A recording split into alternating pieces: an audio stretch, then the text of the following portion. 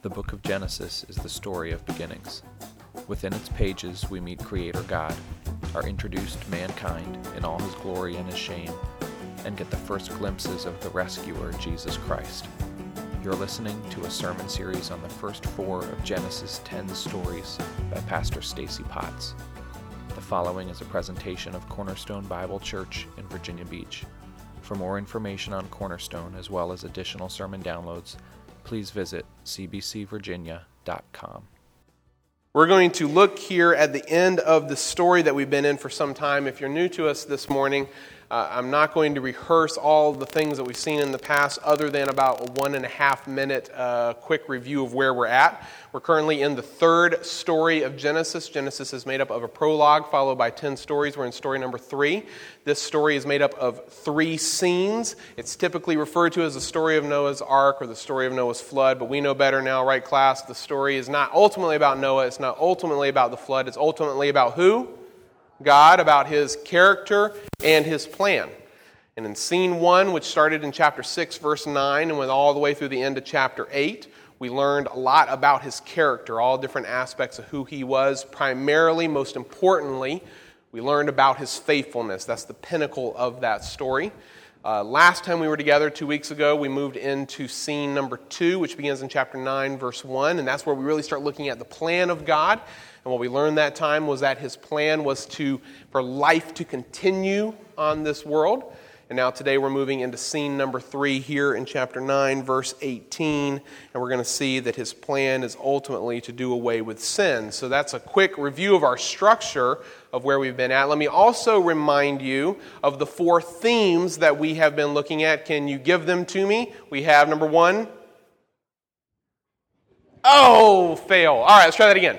The 4 themes, can you give them to me in order? Number 1 is chaos. Number 2 is recreation. Be bold, people. Number 3 is blessing. And number 4 is failure. Very good. Wes and Teresa, you guys get A's. Everybody else, sorry.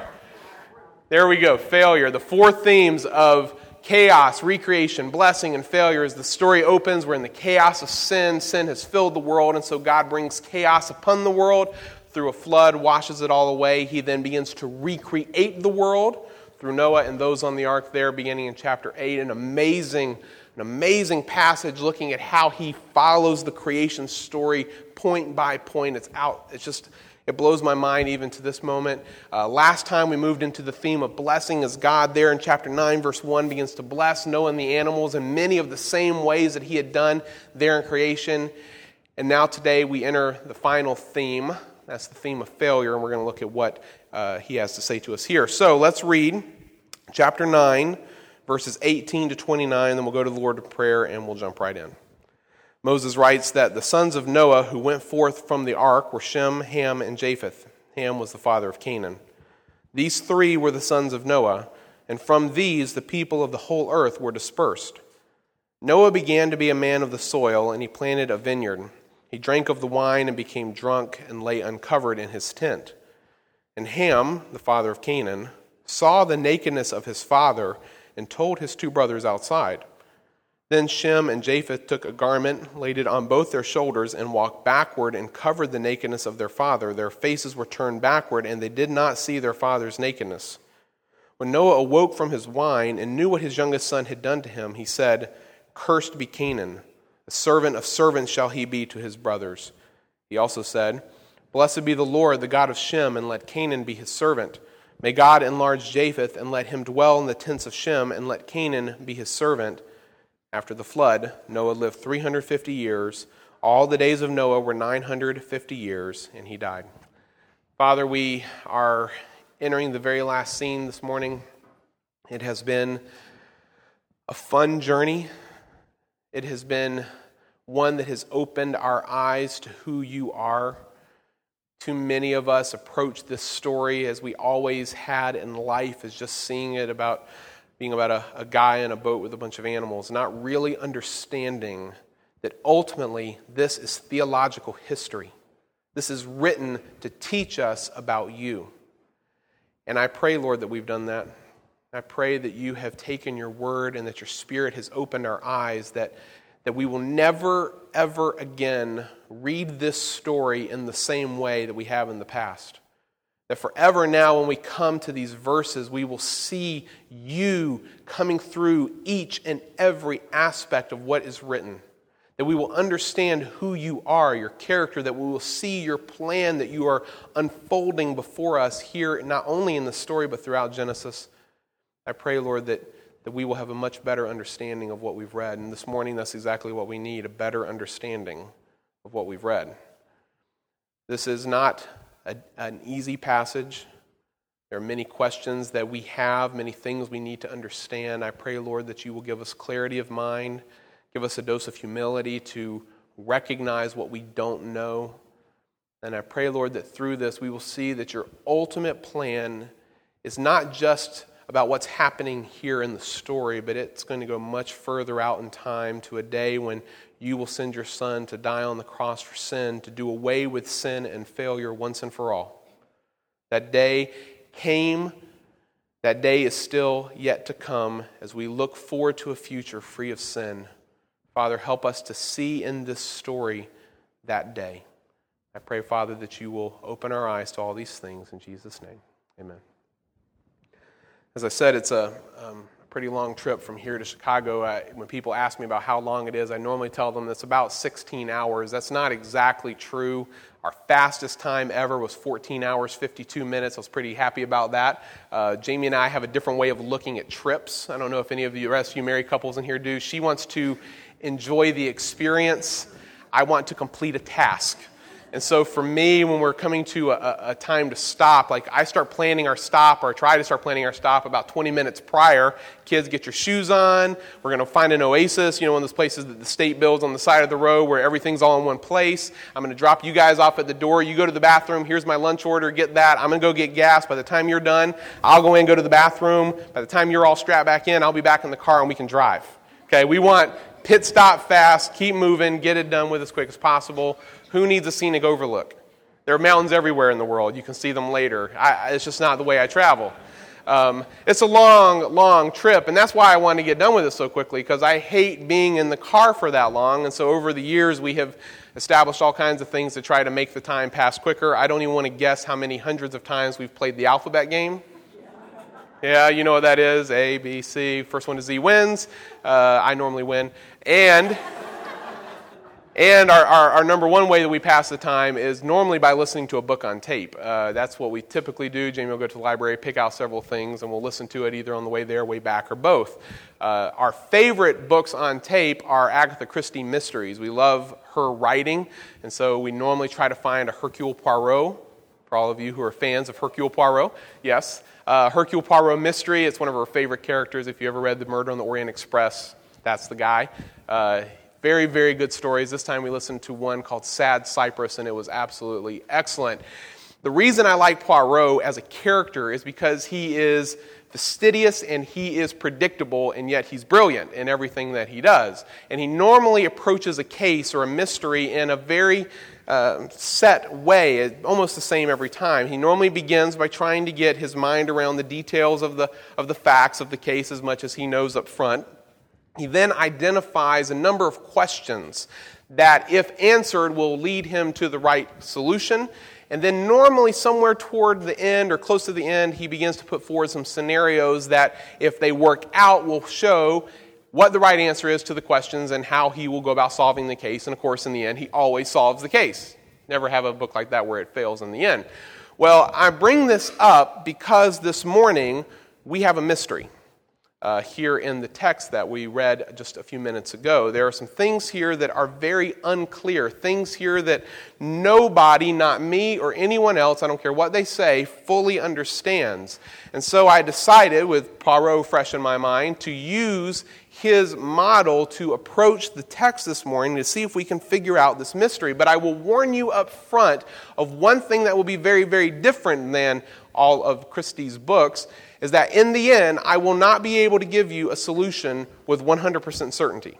Okay, I want you to understand that right off the bat, and I will repeat it again in the end, that nobody, no matter what they say, knows for 100% what the answers are. However, it doesn't really matter, Because the ultimate purpose, the ultimate outcome, the ultimate end is the same regardless of the answers to the questions. The details we may not fully understand, but the end is certain and unwavering. And so we're going to look through this, try to be honest with the text, take a big dose of humility as we go to just say what we do and don't know, and then in the end we'll look and see what we can say with 100% certainty. We're going to start with just a quick walkthrough of the facts of the case. Okay, we just need to understand what is here in front of us. And so I want to walk us back through verses 18 to 29 and point out some details or some features to you that you may or may not have noticed. Things that are strange in the text, things that are weird that are going to form the basis of our mystery. Let's begin in verses 18 and 19. This is sort of an introduction to this particular scene. Notice that Moses begins by reintroducing the main characters of the story. He says, the sons of Noah who went forth from the ark were Shem, Ham, and Japheth. Now, here's my question. Why does he need to reintroduce the main characters? He's already introduced them to us before. Several times since chapter 5, he has repeated to us over and over again who the sons of Noah are, yet here he is again reintroducing them in this scene. However, you see that he introduces a new character as well, someone named Canaan, who is identified as being the son of Ham. Ham is his father.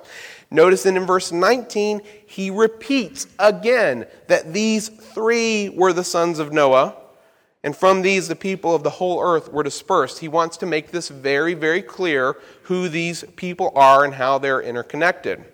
In verse 20, you then begin to see the setup of the problem here that's going to form the basis of our mystery. Noah becomes a man of the soil. He starts planting things. One of the things he plants is grapes. And one of the things he makes out of those grapes is wine, red or white. We don't know. Doesn't really matter. He drinks it. It's apparently good. And he gets drunk. And because he's drunk, he lays uncovered, naked, in his tent. And if this was all that was written, we wouldn't really have an idea of where the failure is here, because Moses doesn't comment for good or bad on what Noah has done. He simply lays it out. Here you go. This is what has transpired. And it's not until verse 22 that you begin to see what's coming out of this. In verse 22, he says that Ham, notice again, the father of Canaan, let's make this very clear, saw the nakedness of his father, and he told his two brothers outside. This is the crime. Verse 22 is the crime in this mystery. But what should stand out to you here in verse 22 is that there's basically nothing given other than the briefest of comments that he saw the nakedness of his father and he told his brothers outside. Verse 23, the brothers respond. And what stands out here is that whereas the crime itself is passed over very quickly, the response of the brothers is given a great deal of time. Notice how clear Moses wants to be that Shem and Japheth are not involved. He says that then Shem and Japheth took a garment, laid it on both their shoulders, and walked backward and covered the nakedness of their father. Their faces were turned backward, and they did not see their father's nakedness. He repeats himself. He's emphatic about it. He wants you to understand that the only guilty party here is who? It's Ham. Ham is the one who's done this. Shem and Japheth are innocent. Verse 24, Noah wakes up. And it says that he knew what his youngest son had done to him. And we don't know how he knew this. Did Shem and Japheth tell him? Perhaps. Was there some evidence? Who knows? But he finds out what has happened, and so he issues his pronouncement. And here is where most of you who have come up to me about this passage have asked questions. He says in his pronouncement, "Cursed be Ham." Right? No. Cursed be Canaan. And so the question that's been asked to me now by probably a half dozen of you over the past few weeks who wanted to get an inside track, an early look into what was coming, said, why Canaan? Ham is the one who does this. Why is Canaan cursed? Why indeed? We'll get to that in a moment.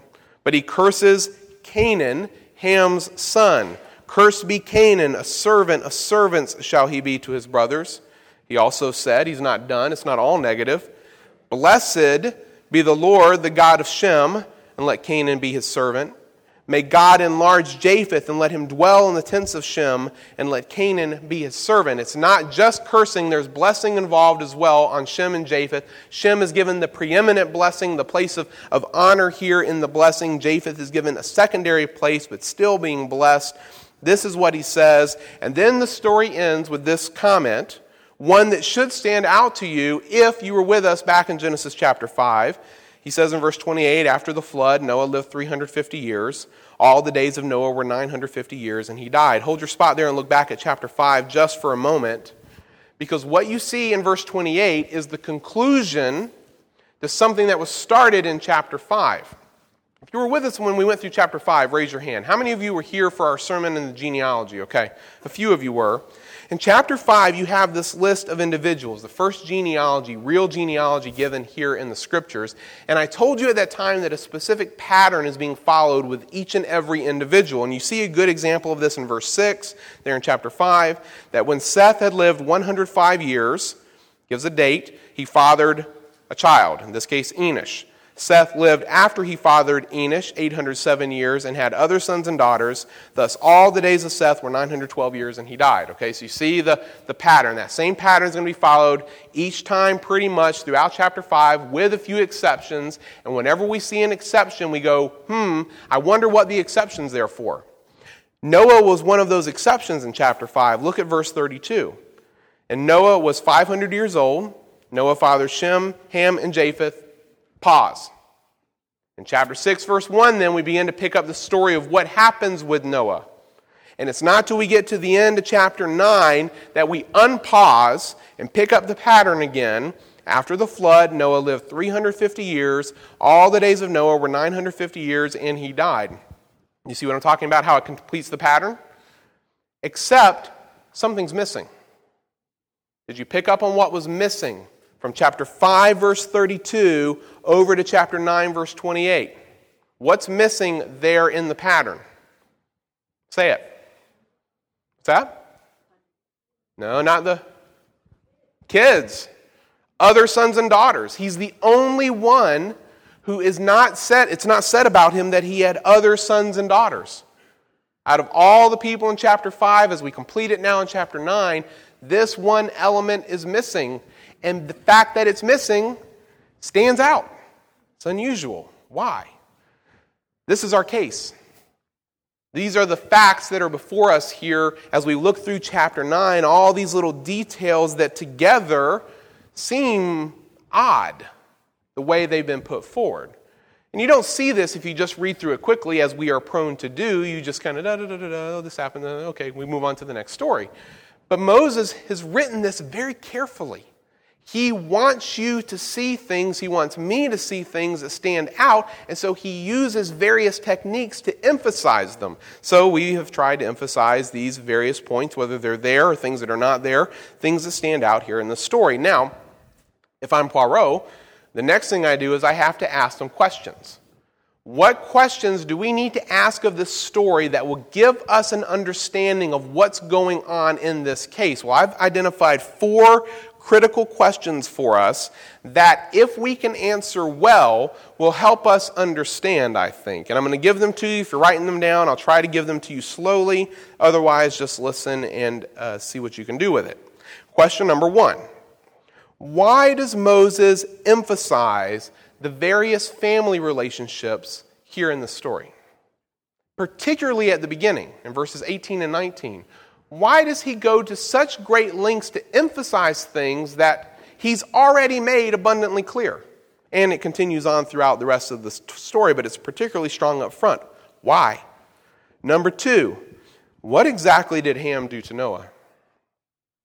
If you didn't know that was a question, that's a question. Okay?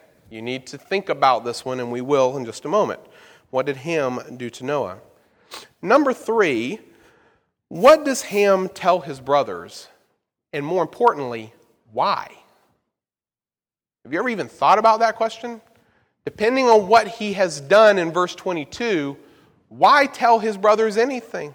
Even children who are being bad know better than to go and immediately broadcast their actions to everyone around them. So why is he going and telling his brothers, and what exactly is he telling them? And then number 4, The one most of you have asked, why does Noah curse Canaan, not Ham? That's the one we focus on most, but it's actually the fourth one in my list of questions. Why is this happening? It stands out as weird. We need to think about it. Well, if I'm Poirot, I would put forward some scenarios to help me try to think through these questions. And here's the deal with the questions.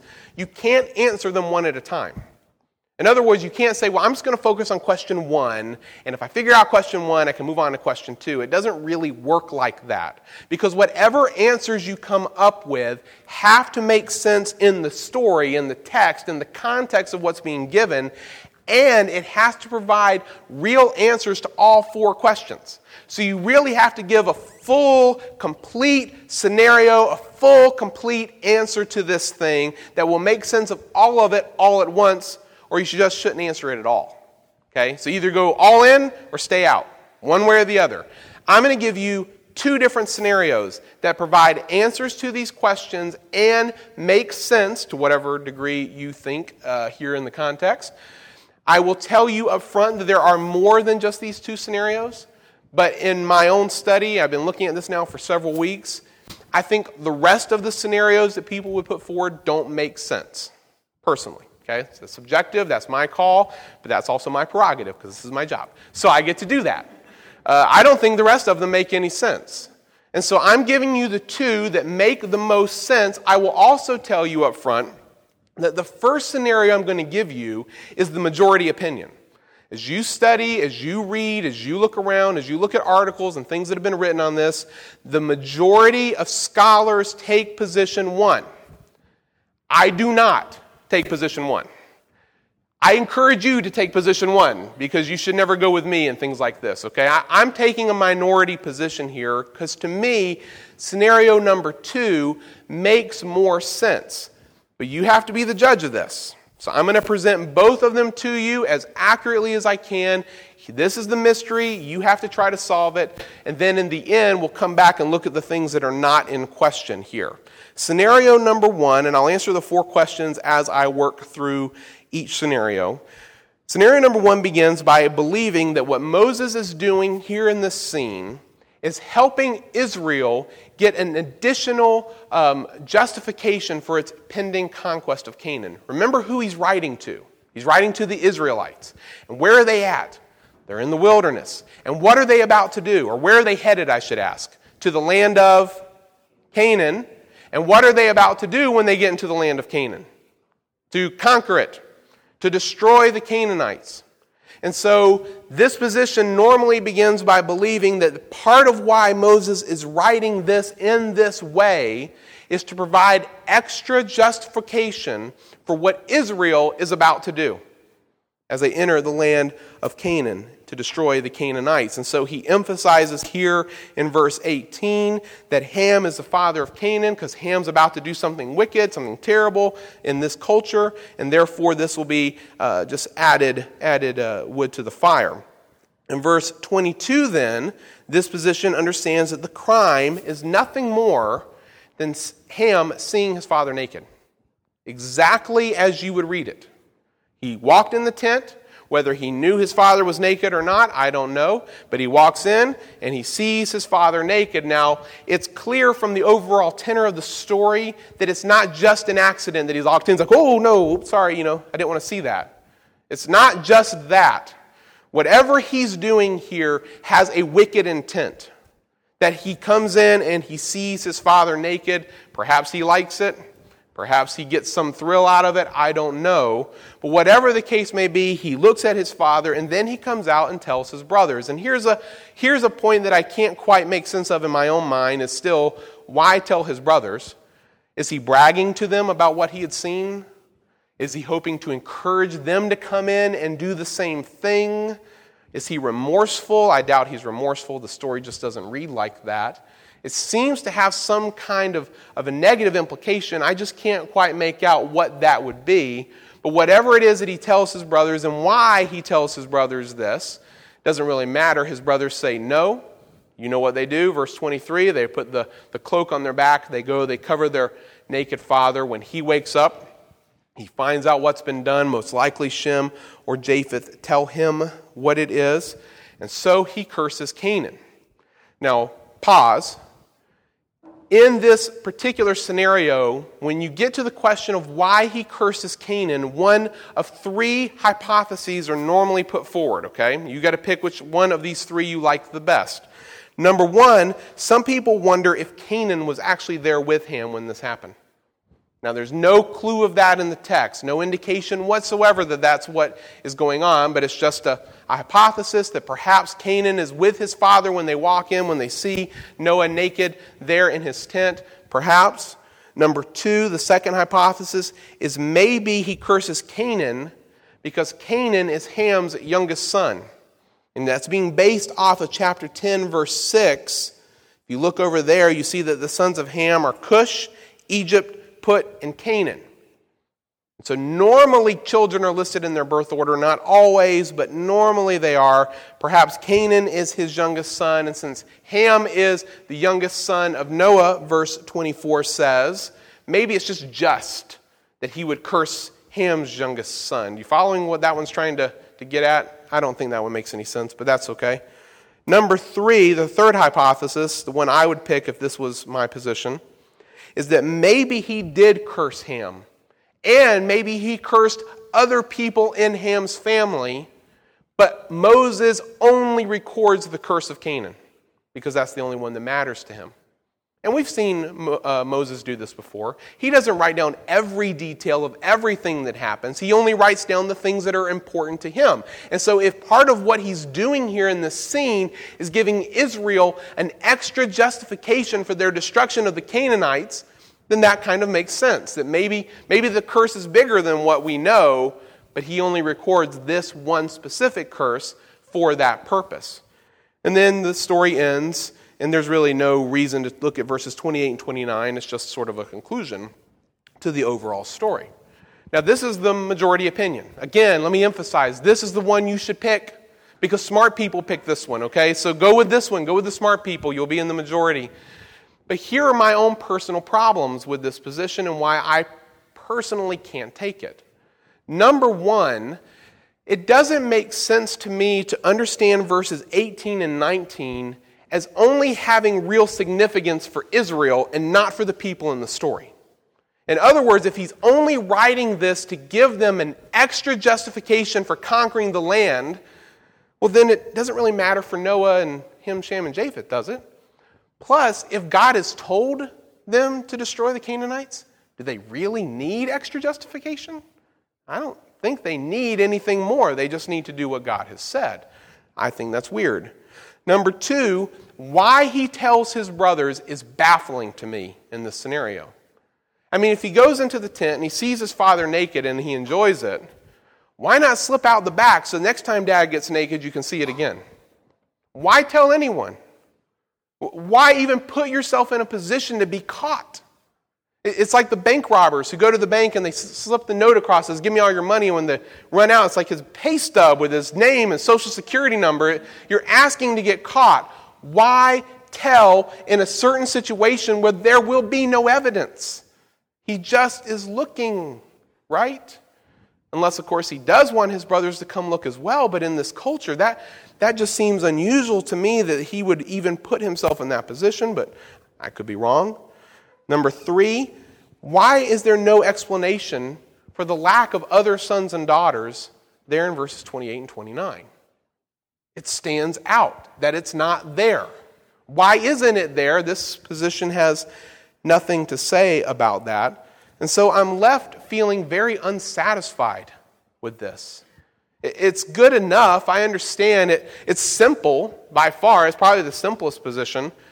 But it doesn't answer the questions that I feel ultimately need to be answered in a satisfactory way. I would give you a second scenario that is a minority opinion here, but to me makes a lot of sense in understanding the context of what's being written as well as answering the questions that I put to you earlier. In scenario number 2, it begins with Moses emphasizing these various family relationships because they matter very, very much, as you'll see in just a moment. They don't just matter for Israel 1,000 years from now. They matter for the people in the context of this story very, very much. That's because in scenario 2, it understands the crime here that Ham is committing in verse 22 as being a crime of incest, of potentially being sex with his mother. Now let's just all go, ugh. Okay, just get that out of our system real quick, because it's nasty to even think about. And I don't even really know how to appropriately handle the story with you or the situation with you, but it seems to me to make the most sense. You're going, Stacy, you thought the other scenario had problems, and now you're reading incest into this? Where would you even begin to get such an idea? Well, the idea comes from the way Moses has worded the crime in verse 22. Not just the way he's worded it, but the way he's treated it. He simply says very quickly, very succinctly, that Ham saw the nakedness of his father. And the phrasing here is unique. It's not used very often in the Old Testament. Would you like to see somewhere else it's used quite a lot? Hold your spot here and turn to Leviticus chapter 18. Got a whole section where it's going to be used a lot. Leviticus chapter 18. I'm not going to read this entire section, but you could read verses 6 to 18 if you wanted to. We'll just start in verse 6, read a couple, and then I'll skip down and we'll read one more. But in Leviticus 18, verse 6, Moses writes, "None of you shall approach any one of his close relatives." Notice what the subject is here. "None of you shall approach any one of his close relatives to uncover nakedness. I am the Lord. You shall not uncover the nakedness of your father." What does that mean? Well, it's the nakedness of your mother. She is your mother. You shall not uncover her nakedness. Uncovering the nakedness is a euphemism for incest. It's a nice way of putting it. You know what euphemisms are, right? It's a nice way of describing what's going on here. Keep reading. Verse 8. "You shall not uncover the nakedness of your father's wife." Why? It's your father's nakedness. Her nakedness belongs to him. And if you uncover that, it's like uncovering his. It's heinous. Don't do it. He keeps going through this section with all these various family relationships. Look down at verse 16, if you will, just again as another quick example. "You shall not uncover the nakedness of your brother's wife." Why? It's your brother's nakedness. It belongs to him. And so if you uncover the nakedness of your brother, it's a euphemistic way for saying that you slept with your brother's wife. It's a vile thing. You say, well, this is talking about uncovering nakedness, not really seeing it. Okay, you're right. Look at Leviticus 20, because the phrases are used interchangeably by Moses. Leviticus chapter 20, verse 17 says, "If a man takes his sister, a daughter of his father or a daughter of his mother, and sees her nakedness, and she sees his nakedness, it is a disgrace, and they shall be cut off in the sight of the children of their people. He has uncovered his sister's nakedness, and he shall bear his iniquity." You see how the phrases were used interchangeably? This is the type of phrase that we see used over here in Genesis chapter 9. That he saw his father's nakedness. In this position, the scenario understands that to be a euphemism for incest. A detestable act. But that at least provides some explanation, perhaps, for some of the other features that we see in the story. Because one of the problems with incest being the scenario versus just seeing is that there's evidence. Whether she's a willing participant or an unwilling participant, there's evidence. And so it makes sense, at least, why he might come out and tell his brothers. Perhaps trying to get them to be involved as well so that he doesn't bear the blame alone. And it perhaps explains why Noah curses Canaan. Because perhaps, please emphasize, I am stressing the word perhaps, Canaan is the child born out of this relationship. That would explain why, in verses 18 and 19, Moses feels compelled to continue explaining who Noah's children, who they are, and whose child Ham. Who's whatever. I can't say it. You know what I'm trying to say. It's hard to do this. But in verse 18, the sons of Noah who went forth from the ark were Shem, Ham, and Japheth. Understand that that's it. Ham is the father of Canaan. These 3 are the sons of Noah. He emphasizes again in verse 19. And from these the people of the whole earth spread. When verse 22 comes around and Ham comes on the scene to commit this act, he feels the need to emphasize again that he is the father of Canaan. And so this argument to me makes quite a bit of sense. It also makes sense as you see down in verse 25, in the curse that Noah gives. He says, "Cursed be Canaan, a servant of servants shall he be to his brothers." And I understand that the word brothers has a very broad meaning. Sometimes we talk about each other as being brothers and sisters in Christ, particularly in a family situation, that makes sense. But he specifically says, "A servant of servants shall he be to his brothers." And then in the blessing to the other two boys, what does he tell them? May Canaan be your servant. May Canaan be your servant. He specifically says it to each one. They may in fact be brothers. And this also may explain then in the end, verses 28 and 29, why Noah has no more children with his wife. At least provides an understanding that might make sense within the overall context, that perhaps after this deed, again, whether it was consensual or not, it doesn't really matter. She's damaged goods now, perhaps, to Noah. Perhaps, emphasize that again. And so therefore, they are done with raising children. Now, please understand, these are two possible scenarios to this mystery. And there are others. I just don't think they bear enough weight to be considered. Ultimately, I think one of these two makes the most sense, and you have to choose whichever one you want, whichever one is the most compelling to you to make sense of this story. But whichever one you choose, the ultimate outcome of the story doesn't change. Because certain things are highlighted through the story, whichever path you choose to get to it. Either way, immediately here in the story, Canaan is a problem. And the people of Canaan, which will be developed a little bit in chapter 10, will be a problem for Israel for some time. Ultimately, though, there's larger issues at stake here, because ultimately we see that even after all that God has done, what do we still have in this world? Sin. Failure. God destroyed the world because of sin. He washed it all away with a flood. In His grace, He saves Noah and his family. And remember that his family is never spoken of in the story as being righteous like he was. But God spares them all in grace to Noah. But He saves this family. He recreates the world through them and through the animals. And yet, even in this new world, failure is still present. Sin is still present. Man is still evil. Now, did this come as a surprise to God? No. You look back over real quick at chapter 8, verse 21. Noah has just offered an offering to the Lord. And verse 21 says that when the Lord smelled the pleasing aroma, the Lord said in His heart, "I will never again curse the ground because of man." Why? Because the intention of his heart is evil from his youth. He knows who man is. He knows how wicked man is in the core, that the flood has not provided a final solution to sin. It has wiped it away, but it has not taken it away in man's heart. Which tells us then that a final solution is yet to come.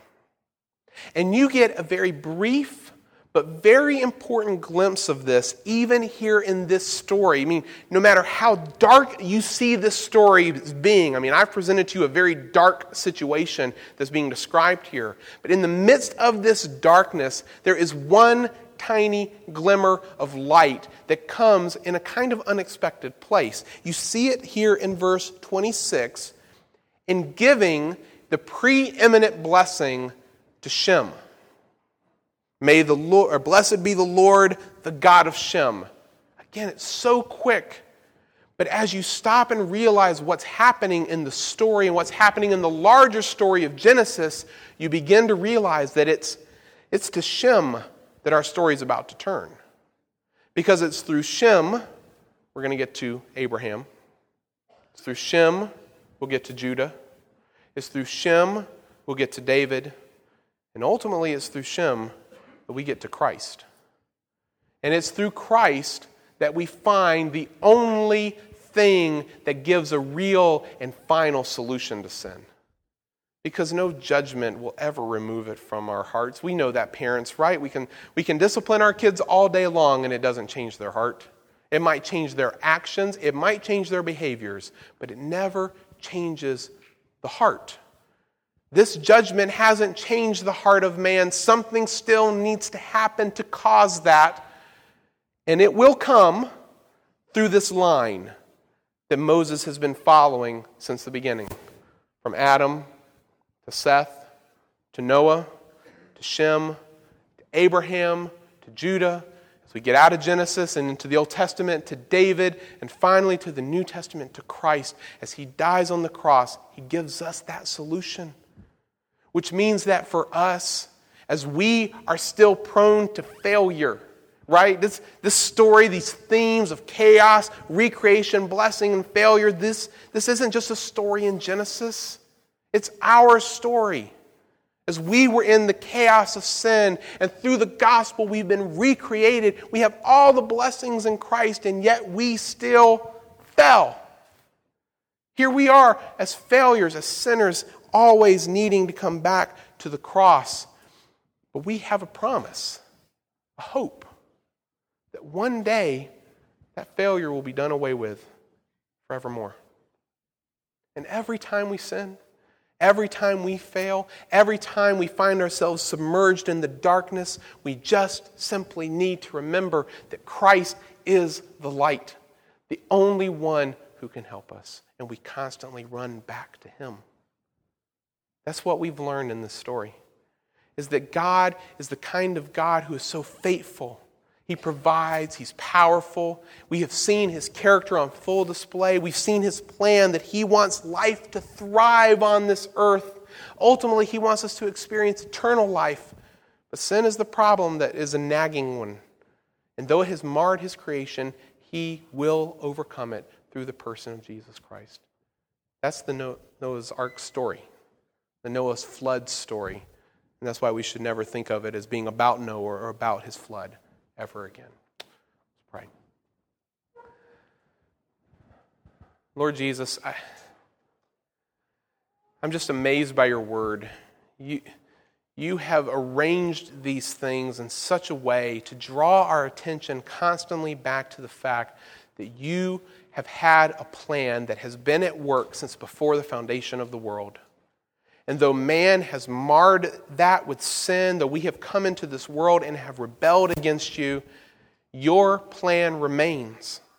And you will see it through to the very end. And so I pray, Father, that you will help us to remember that. And in the midst of our own failures, in the midst of our own sins, to be constantly looking to Jesus, the only one who provides a full and final solution to it. Lord, if there are any in here today who do not know you as Savior, I pray that they will understand their own darkness. The fact that they are currently separated from you, that they do not know you, that they are walking in this darkness. And I pray that you will draw them to yourself through the death of Jesus, through what they've heard today. And for those of us in here who do know you, it's so easy for us to become discouraged. So easy for us to focus on ourselves, even though we know that the gospel teaches us that our salvation isn't about us, it's ultimately about what Christ has done. We still struggle to remember that on a day-to-day basis. I pray, Lord, that you will remind us today that the final solution to our sin will never be found in our own abilities, our own faithfulness, our own actions. It's found in Jesus and Him alone. May we rest in Him. And so we thank you for your word. We thank you for our time in it today, and I ask your blessing on it. In Jesus' name, amen.